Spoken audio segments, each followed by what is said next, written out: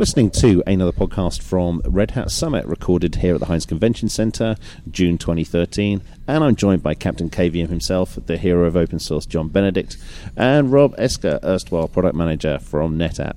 Hi, guys. Say hello. Hello. Okay, right. So one of the things that is curious to a lot of IDC and Gartner and Forrester analysts is why companies like Red Hat and NetApp have got so involved with OpenStack. So how are you guys involved? Well, we've been involved. So that's several questions. So I guess, first of all, we've been involved since close to the beginning. We started down the path, I think it was January of 2011, so about 6 months in. And, part of it was a little bit of a learning exercise and seeing where this could go. As to why, in the early days, it's increasingly becoming apparent this is the model for open infrastructure as a service. There are other options, and I don't mean to de-emphasize or trivialize them. I think those will continue to exist. It's definitely not a binary thing. But OpenStack is going to be it shows all the signs of being the prevailing option. And in that sense, we are infrastructure providers. We provide data management storage solutions. So OpenStack presents a variety of abstractions, very useful from a deployer's perspective. I can write, from a provisioning perspective, to the Cinder API for block storage, or there's a variety of other options for other means of consuming or interacting with storage within the OpenStack context. So how can folks get at that goodness, that those core competencies that NetApp typically wins with in the market at large? So the theme in the early days is making sure that, for example, in the Cinder case, that those are availed through the abstraction that Cinder provides. We've done a ton of stuff. We have literally 8 separate options available to you in terms of deploying Cinder atop Cinder atop NetApp. We've also kind of expanded the portfolio. This is just, actually, I guess this would be kind of an announcement. We haven't necessarily expanded upon this to the community at large just yet. We're taking our prior file share services proposal, which is essentially Cinder. You can think of it as Cinder except for shared or distributed file systems. And instead of distributing it through the Cinder development project, we're going to create an entirely new one. It implements a net new service. We're going to be taking that down the incubation path.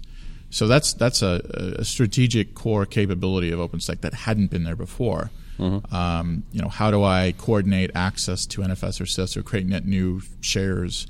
For that matter, what we've built is sufficiently abstract that you could use an HDFS or a Lustre. Is that designed to compete maybe with someone like Ceph from a block storage perspective? No, actually, or to complement, or to. I would actually expect that Ceph, Ceph provides a POSIX compliant file system interface, would eventually look to join the community around this to provide an alternate backend.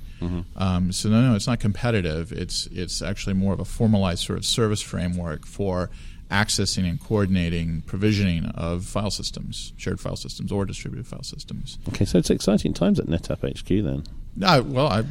You throw your guys a bone and expect them to throw out good code. You've got contributions for that, but also to Overt as well, and Overt lending strength and goodness to the whole OpenStack piece as well. Yeah.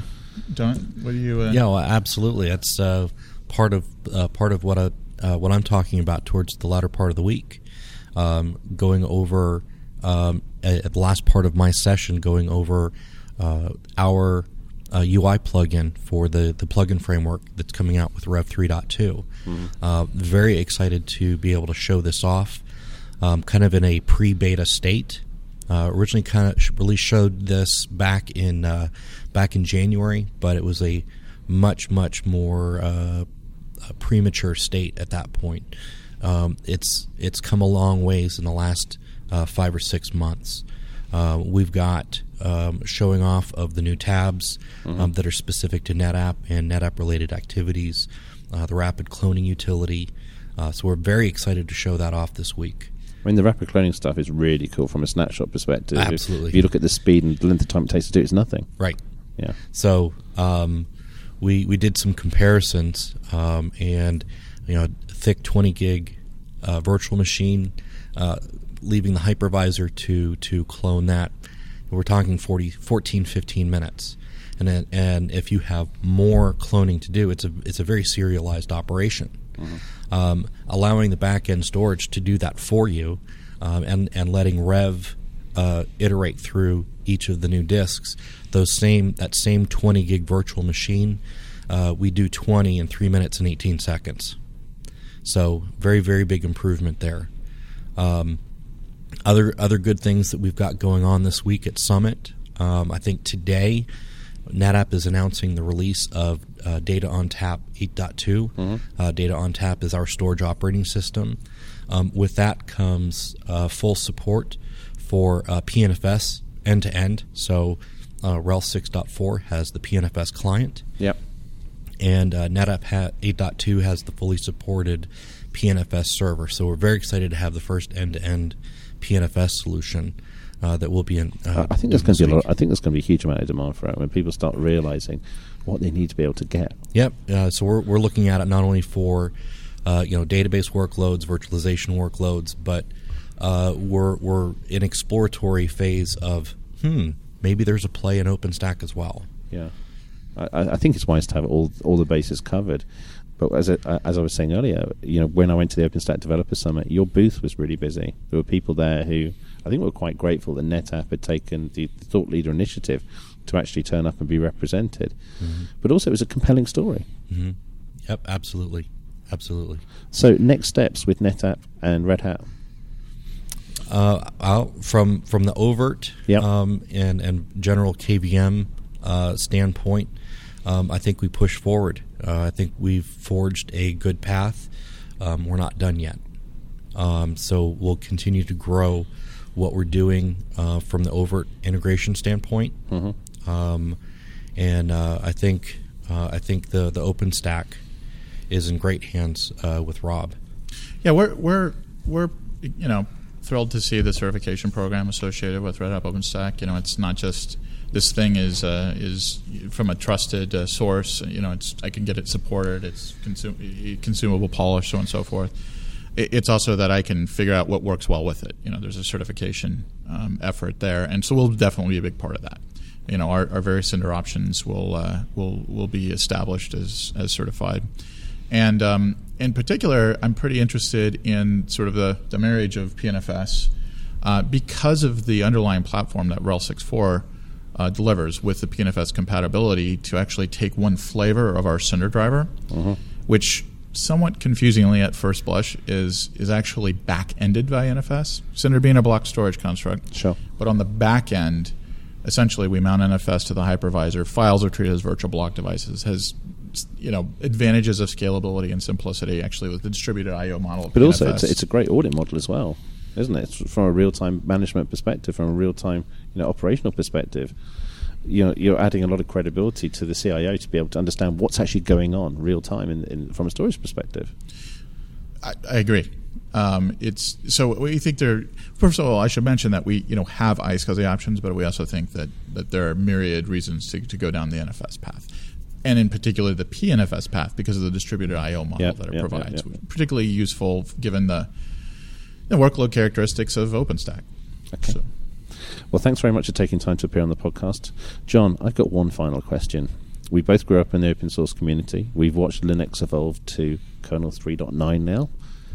A lot of the problems that the open source community had back in the day, 2.2, 2.4 kernel, when we were all finding our feet in the era of Slashdot, do you think that's helped OpenStack now find an operational model that will work for them, that they've learned from where Linux has come from? Absolutely. I think more importantly than that, I think that the CIOs out there are much more willing to take on something that's as relatively new as OpenStack. From going back 10 years, 15 years. You and I, we took Linux in through the back door. Right. Yeah. The CIO didn't know anything about it until it had been there for 18 months, and he had to support it. Yeah. And now, do you think the pain level's easy to accept? Or? I think so.